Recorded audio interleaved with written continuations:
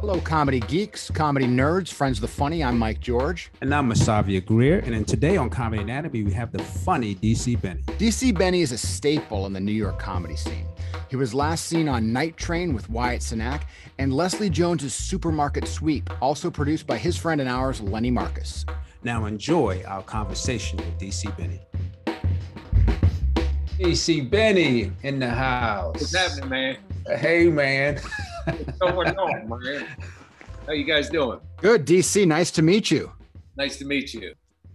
A young DC, a baby DC, pre-comedy. What made you pursue it versus all the other things in the world you could do? Well, I grew up in a house of artists, so it would be, in my house, it was not normal to become an accountant or a lawyer or a dentist or any of that stuff. It was just like we grew up. So my dad was a painter. My mother was a dancer. I got taken to foreign movies when I was a kid, like Truffaut and Fellini and Kurosawa movies and everything. So I grew up in a kind of alternate universe, grew up on welfare, and then we moved to like a middle class neighborhood, but we were the only people with food stamps, and it was just from a really young age, I was surrounded by art and creativity, and their artist friends would come over, and that kind of creativity figured into stuff. It's really interesting because I've lived in LA for a long time, and a lot of friends I have whose parents were artists or actors, they go way the other way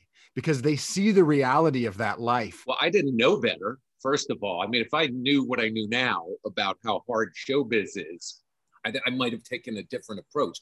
Being a comedian, being a creative person, there's a price you pay when you're, trying to make a living. It's not an easy life, but it's like you're compelled to do it. I feel like the one thing I have in common with most comedians is like we're compelled to do this thing. Once you try it, and once it's like you connect with that audience and get that laughter, it gives you something. You get something, they get something, and there's this it's kind of like you did a little deal together that worked really well for everybody. And how do you sustain that? How do you continue to have that experience? How do you continue to give that experience? The real challenge always seems to come back to the comparison of it all, right? Where you're always comparing yourself to others and things like that. Do you find that's part of it? I think there's definitely a part of that. I mean, I think that's a natural thing in any profession, and the show business, the comedy business is in many ways completely irrational, and in many ways has nothing to do with being funny, which is, I wish right? I mean, I agree with you on that one, Benny. I do. It goes beyond that.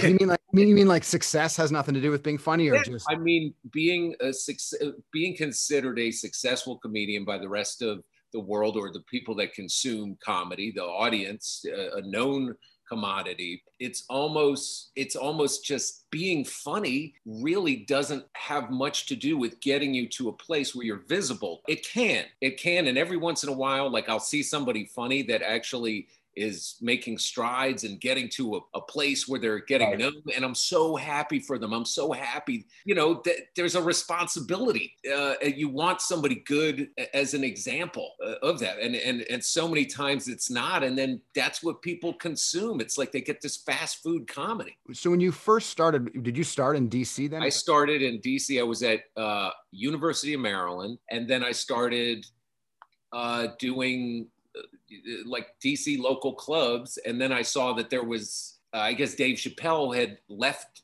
DC. I saw him, Tony Woods was very encouraging, a great DC comedian, probably one of my favorites to watch, if not the favorite. I sort of steeped myself in that community. And then I was like, New York is the place. I had always wanted to go to New York anyway. My dad's from Brooklyn. He grew up in New York, and I always knew I was going to end up there. So I'm like, let me just jumpstart this. That's the Mecca. That's where I got to go. And I ended up moving to New York, wasn't able to get on anywhere. And then Tony Woods told me about the Uptown Comedy Club in Harlem. And I was sort of a novelty there. I got on every weekend because I was a white guy in a black crowd, black room, black audience, black comedians. And I was the white guy. And Benny, I always thought you were black. I just want you to know, I never considered you a white guy. How did you navigate that? Because in DC, there was a black comedy club called the Comedy Connection in Greenbelt, Yeah, Maryland. Comedy Connection, yes. And I would go there. That was sort of really before I did like Garvin's and all these other places, I would go there. I was like, I bombed there really terribly one night. Like it took me about 6 months to get on stage again. Well, apparently when you bomb, say at Uptown, they're not giving you a gentle quiet, like you bomb. No, I get booed off. When I say bomb, you get booed off. Right. You know, by the whole fucking room. No, you get booed off, and then there's like lights and sirens. It's like the Apollo. It's like, I'll go back to the Uptown. There was a guy named Flex who used to host there. I remember Flex. Yeah, as I went there and I went to work. You know, I crushed it. I came there and I learned, like, this is what you got to do. And I don't want to get booed off. And he had a cousin that would come every week with his friends to boo me, to try to get the room. God. So that's how I learned really crowd work and how to smash when people start heckling you. Right. That was Marine boot camp. Because I'm like, this motherfucker's coming in here, bringing his friends, sitting in the back, waiting till I go on. But it was so valuable to me. It ended up being just really turning a negative into a positive. I, will always be grateful to the Uptown Comedy Club for giving me stage time. None of these mainstream rooms, when I came to New York from DC, they're like, I couldn't get on. I'm going up into Harlem. There's packed rooms. I'm learning my craft. What do you think it was about you that had the resilience? Look, I think anybody coming up at that time, I can't say that I was more resilient than anybody. It's just that when you hear the laughter, you're doing something right. That is the validation. So that you just have to persevere.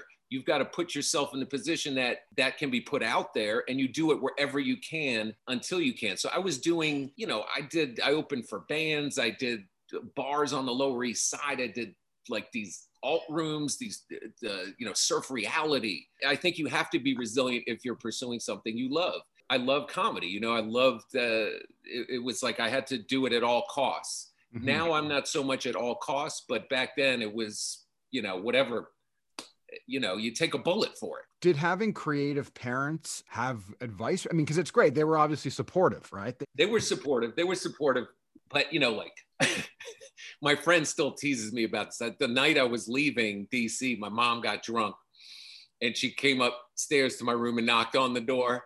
And I guess I had thought things were going to be a little easier. Like in my head, maybe I was talking about it like, I'm going to go to New York. I'll get on stage, blah, blah, blah, blah, blah. And she looked at me and she's like, you gonna suffer. You gonna suffer. Like the night before I was leaving. It was so, and I was like, why would you say that? And then I realized, if you choose this as a job, she was kind of warning me in her own way as somebody, as an artist. It's not easy. Is she Southern? You had a Southern thing. And I did. She was right. 18th century Southern. So they were very supportive besides that. Right. But it sounds more realistic supportive versus we believe in you and follow your dream. It's more like, look, man, this is a hard road, but if you want to do it, we're there for you.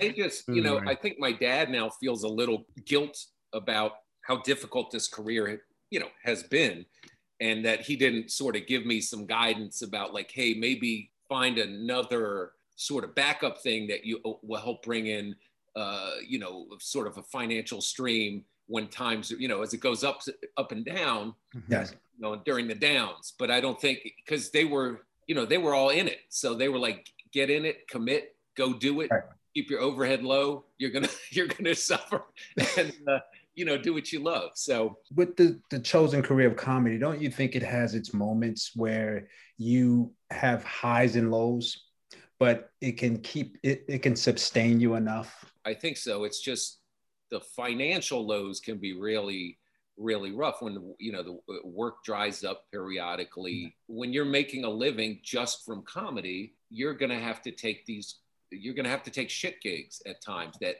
it's like they do more damage to you than the money that you get helps. And it's a common thing in this business. And where somebody gets into a position of power and they lose their mind because there's so many comedians coming at them. Hey, can I get work? Can I get work? And these guys lose their mind. They lose kind of their humanity and how to deal with people, how to treat people. So you become, in that sense, victimized, and I hate to use that word because we're all adults, you know, you choose what you want to do, but if you participate, and you have to because you're trying to make a living, it can be, those type of people that you have to deal with who don't treat, you know, comedians well. Mm-hmm. Yes. Yes. It takes a toll when one after another, you know, no names need to be mentioned. No, but totally. But is it the person in charge or hiring for the gig? Is it the gig itself? Because obviously you're talking about psychically beyond just creatively. I think certainly a lot of the people in charge, there's good people out there as well, but then a lot of the people in charge, they get kind of corrupted by the power, you know, and the power of being in charge, the power of being the gatekeeper. The gatekeepers very rarely are, you know, empathic people. And that's an understatement, but you know, the gigs itself, look, part of it is you're going to do the shit gigs, or you do the great ones. You'll do these great ones where you're in a hotel, a 5-star hotel in Dubai, and everybody's like, you know, you get a standing ovation the second you walk out there, and it's like, oh my God, this is great all the time. You're getting, you know, X amount of dollars. It's like 4 times what you normally get. And then there are these ones where you're just, you know, doing a little room out in Jersey, and nobody's paying attention and whatever. That's part of the balance. But I think the more damaging is, you know, having to maintain your self-esteem and your perspective as a performer, as a human being, when you're not really being treated like a human being. Sure. You know? And the one thing I always say is, like, when I see one of these guys who's really nice to me, but then I see them treat a new guy like shit, I make a mental note that that's somebody I don't want to deal with, because that could be me that they're treating like that, you know? Yeah. So that part of the business, because there's so many people you have to deal with, so many bookers, so many gatekeepers, so many, that is a part that does take a toll, I think. No, I think that's really honest and true. I mean, especially when they look at performers as product. Benny, you said it correctly. It's like, from what it looks, when you look at it on stage and you see the finished product, you're funny as shit, right? People are looking at you. But what it takes to get there, it's like, fuck, you know, I don't know how you do it. You just wish somebody had schooled me a little bit on the way up about that aspect of things, so I could mentally prepare a little better. But you learn. I mean, you're thrown out in the battlefield and you learn, and it's just, you have to look at it like this is not a battle. This is a war. This is like a long, extended war where people are like, when is this war? When is there going to be peace again? You got to maintain. You just have to learn how to take these shots. You know, this isn't a fucking amateur fight. This is like 15-round old school Jack. How do you keep your joy in that, Benny? How do you say I still laughs, man, the laughs. And you know what? Nothing, you know, I can't think of really anything that makes me happier than when a new bit works that I'm trying out. And I can't think of anything, you know, on a creative level or in that feeling when something new works and you have this new piece that you're playing with and the audience is loving it and whatever is, man, you just forget about all that other shit for a little bit, you know? Does that still, for you now, will have the same pull it did when you started, or has it evolved and changed? You know, I think I'm a different person than when I started. And so comedy for me is now, it's a little bit of a different place in my life. That's still an amazing feeling. I sort of try to balance things a little bit more. I had my life built around comedy, and now there's my life and comedy's kind of fitting into it. And I think that's what's going to allow me to keep going with right. Isn't that healthier though? Does that not feel healthier? It feels better. It feels a lot better. I feel better than I have in, you know, weirdly enough, during COVID, having a break from everything and then kind of reassessing stuff was really healthy.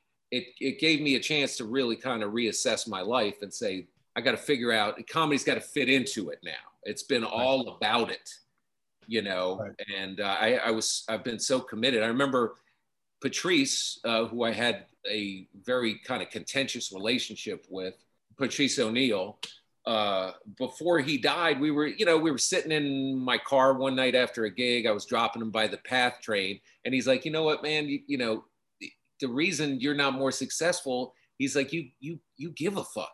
You care too much. You got to stop giving a fuck. And I'm like, well, that's easy for you to say or whatever. But in a way, he was right. You know, in a way, I really cared too much about every little aspect. Mm-hmm. And if I had pulled back a little bit, I think that would have been a healthier thing. But I wasn't able to do that. And at that moment, at that time. And you can't force that, learning to let go. Learning to let go is not something you can say, oh, I'm going to do that tomorrow. Like it comes when it comes, man. But you're working now. You're working on Supermarket Sweep right now with Leslie Jones and I am and Lenny Marcus. As I've heard, I'm supposed to do the next season, and you know, I guess they're still working out all the stuff, but I'm supposed to go back. And I just did Amy Schumer has a show that she's doing, and I got a call to, you know, come on and do a part on there. So I just got back from doing that, and you know, it was like a nice little thing that came out of nowhere. And so was the other thing. You know, I got a call from this friend Lenny Marcus. He's like, yeah, you know, Leslie, we've been thinking about you for doing this part of Supermarket Sweeps, the game show. It's the last thing I ever thought I would do. You didn't have that in your vision board. You want to? Last thing I ever started to do, but it was cool because I could work with people who I really like, who were kind of advocating for me. I mean, there was a point where with Supermarket Sweep, the previous people who were, they run a business. Okay. They run a business. Why do they want a 53-year-old guy being a, you know, a, whatever manager of the rest of the supermarket on the show that's a game show? And Leslie got a little resistance, and Lenny, her right-hand guy, was dealing with it. And they were like, you know, DC Betty's really great and everything. We love him so much, but we just think. And Lenny was like, Leslie's not asking. And they were like, okay. Okay. And nobody ever does that. You know, nobody ever, to have an advocate in your corner for something like that. Had that just been me dealing with somebody, which has happened 8 million times. I mean, don't you think you've put in enough coins in the slot and time that people have respect and they know what you can do? I think I'd like to think within the comedy community, people who know what I can do, you know, who know the deal. And which is why, like, when I teach my classes, I teach comedic storytelling, I teach, you know, basic comedy technique and stuff. There's 8 million guys that teach classes, but if you look at them, a lot of them haven't done anything. You know, they work at one club, they've been doing it 10 minutes, now they're teaching classes. You know, I mean, it's like, it's unbelievable, but I do it because, you know, I wish there was something like that when I was starting, you know, and I really do help people with it. I like to pass along what I've learned, you know, to people. And yeah, I feel like I've made my bones in this business. I've certainly made my bones, but don't know what that amounts to in terms of economics.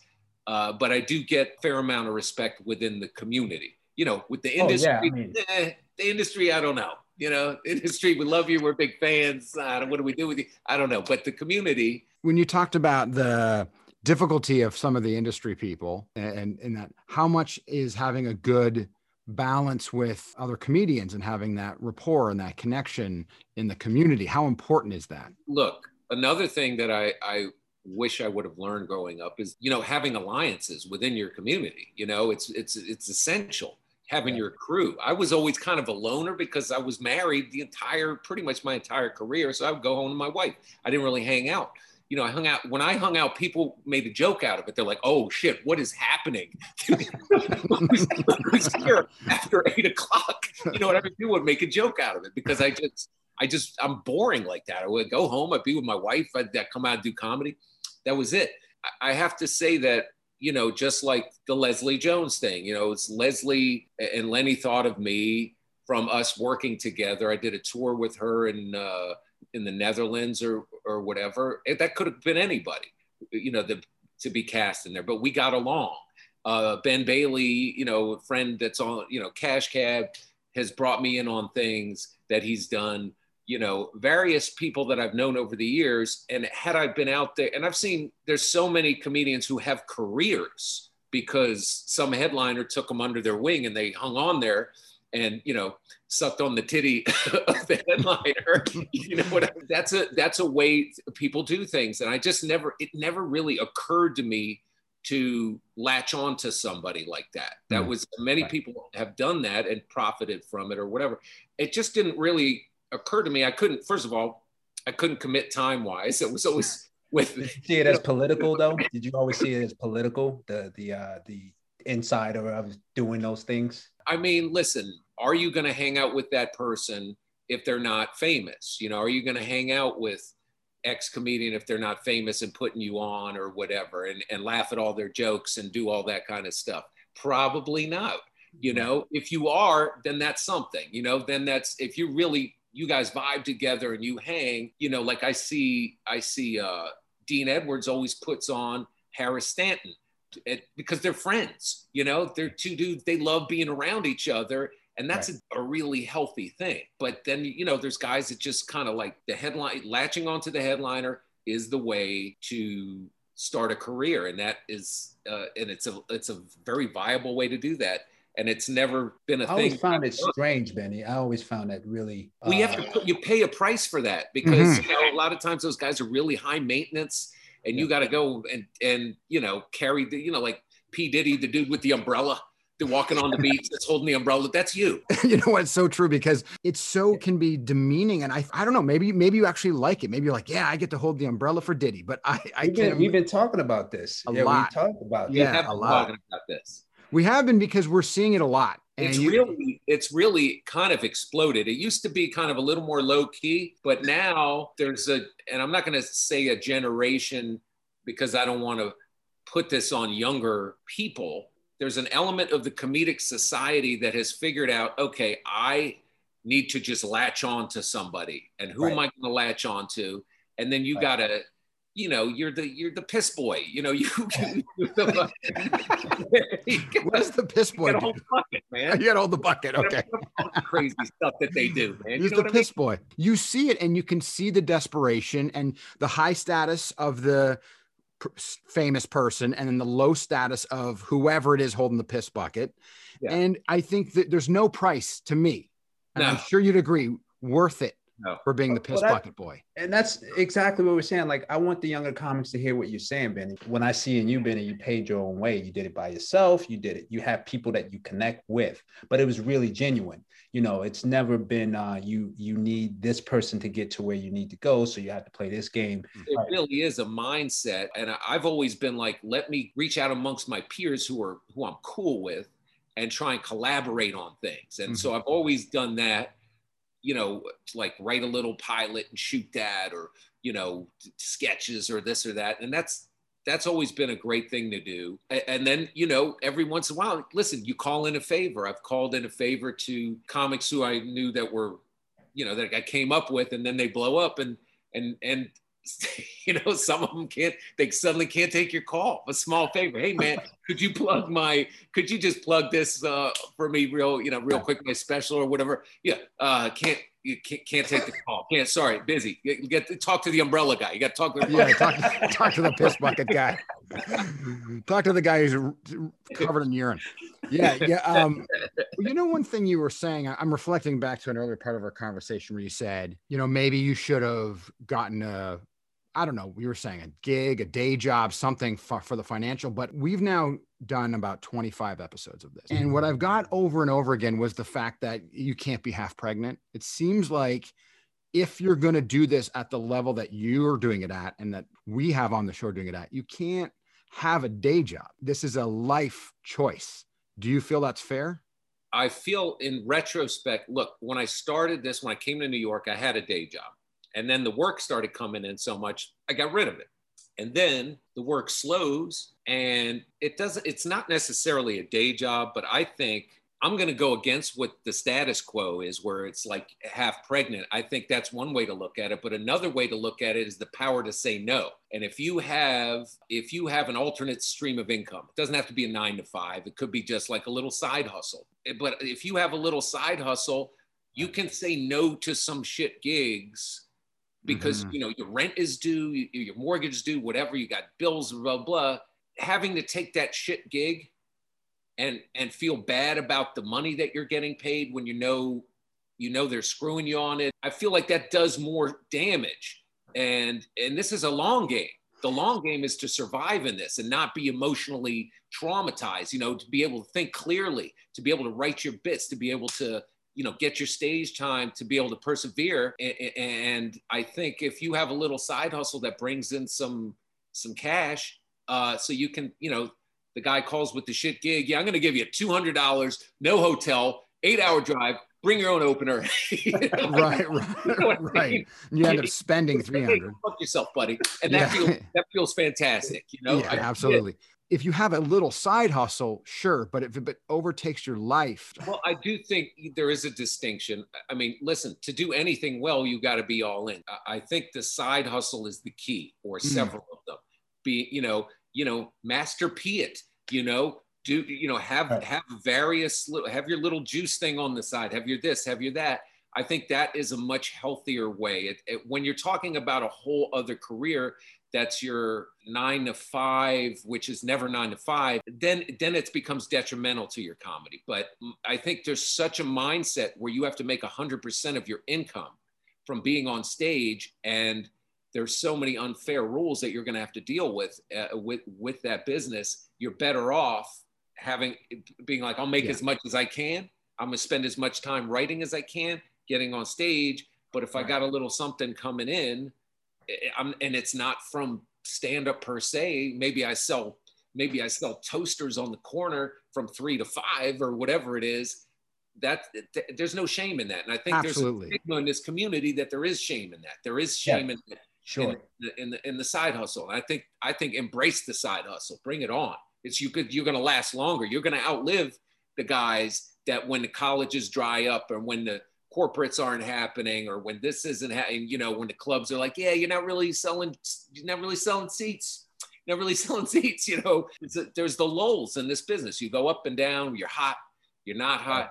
You're hot, you're not hot, you know, whatever. You're absolutely right. Side hustle makes sense to me. It's only, I guess, when it takes over, you know, the side hustle becomes it. Yeah. Your toaster business on the corner now has a store, and then you have 3 stores, and now you sell toasters, you know. I definitely wouldn't ever say to anybody, no, man, you got to be a purist. That's bullshit. And I certainly felt like I had to be a purist. When you were first able to make a living doing solely stand-up, you want to continue that. You know, when I first quit my job selling suits at Armani, you know, in 94, something like that, you know, I was so happy to be out of there and being able to, you know, I'm booking commercials, I'm doing colleges, you know, I get a little part in a pilot, this or that.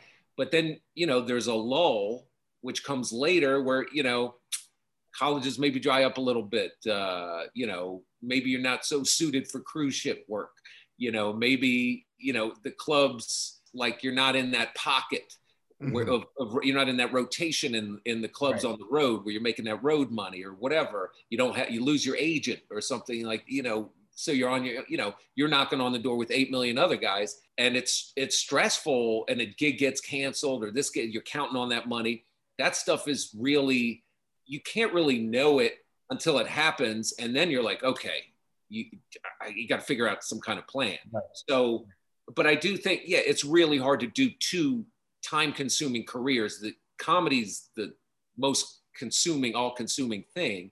And to have another thing where you've got to, you know, you're essentially on call and this and that. I sold real estate, gotten really sporadic for me.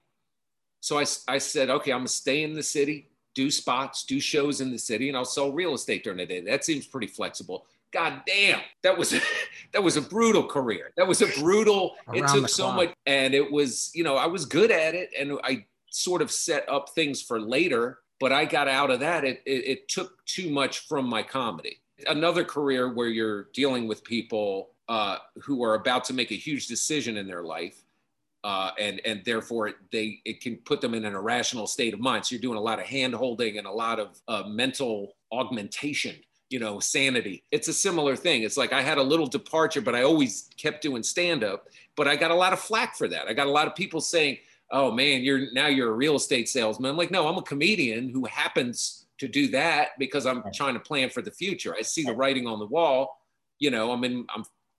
about at the time I was nearing 50 and the phone wasn't ringing off the hook. I'm like, let me see how I can position for a comeback, but I need to put food on the table. And it worked out enough, it worked. I got what I needed from it. Now, No, but I think a lot of comedians need to hear that, and up and coming comedians need to hear that. There's no particular way to do it. I think there's 100 different ways, as long as you find your way. I was going to ask you this question, DC. What do you think about management today? In many ways, managers are not a necessary component of a comedy career. It's like they might grease a few hinges, but ultimately you do, and I can't say it about all management, that would not be fair, but the vast majority is, they grease a few hinges, but you're doing the work.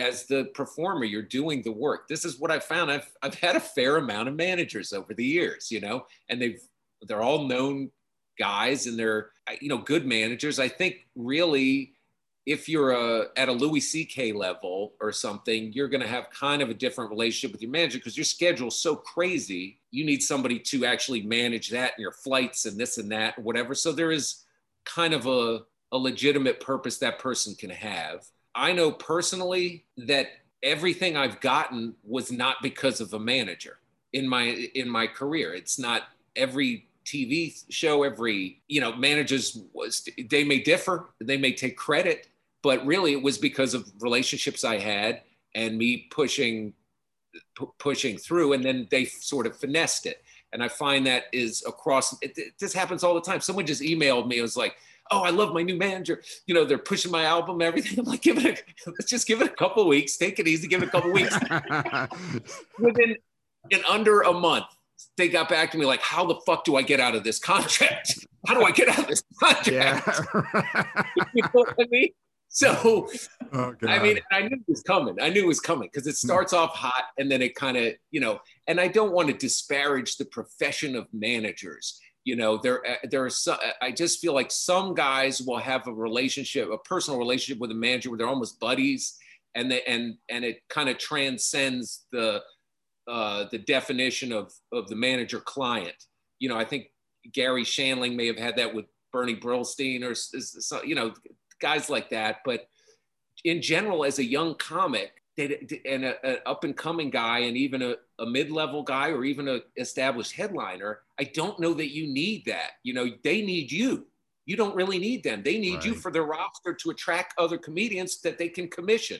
What are they really going to do for you? They want to get a producer credit on your show that you get. Occasionally, you'll get some good advice from managers. A lot of times, you'll get terrible advice, about what you should do. And I think it's really a case by case. I think if you're a young comic and you're looking at a manager and there's a guy wooing you, trying to get you to work with them, don't sign anything. You don't need to. Do a handshake, because then you're both, anybody can kind of leave at any time if the services are not being provided. And it keeps everybody on their toes, and specifically say, this is what I need. And if you're not getting that, if the doors aren't being opened for you, I mean, you're going to do that on your own. You have to create yourself into an undeniable force in this business. And so really the management is superfluous. I was thinking along the same lines and me and Mike had this conversation, in fact, with Lenny Marcus, right? So yeah, I don't know if you know this, Lenny doesn't like managers. Just wondering. He's a little more straight down the middle on that answer. As a comic, you really have to create yourself into a business entity that's self-contained. Mm-hmm. You're self-promoting. You're building your own following. That is something that I never really knew that I wish I'd known, is build a following. Because once you build a following, none of the other shit matters. Mm-hmm. You don't need a manager. You don't need an agent. You get yourself an attorney. You got a following. You're good to go. Right. You can sell out venues without, you don't have to deal. You're a commodity and the work will come to you. But that it's not an easy thing to do, but that's the thing to strive for, rather than focus on, oh, I need a manager, I need an agent, or you need to build a following is what you need to do. when you start, you want all the trappings. You want the manager and the agent and the people who are flying you out for testing for pilots and all these things. But the truth is, if you're much more grounded and you think exactly what you just said, I'm going to build my following, I'm going to do it my way. That is the truly empowered way to build a career that is not up to a gatekeeper the same way. Not up to it. You eliminate the gatekeeper, and then you also create a longevity, because now you have a marketplace of consumers, of people who appreciate what you're doing, and you can be like, hey, here's my new special that I shot myself. Here's my new, here's some new sketches or this or that, or I'll be appearing here, blah, blah, blah, blah, blah, blah, blah. And it could be it could be a bar. It could be, it doesn't have to be a comedy club. They're all just boxes with chairs in them and a mic and a stage. So, the more I wish I had known more about self-empowerment as in this business, but I was all, I want to get the manager, I want to get the agent. And look, I've had agents that have done, have gotten me things or have put me in position to get things that I couldn't have gotten it in position to do that. But the way to do it is to build your following, build your own business. You don't need them.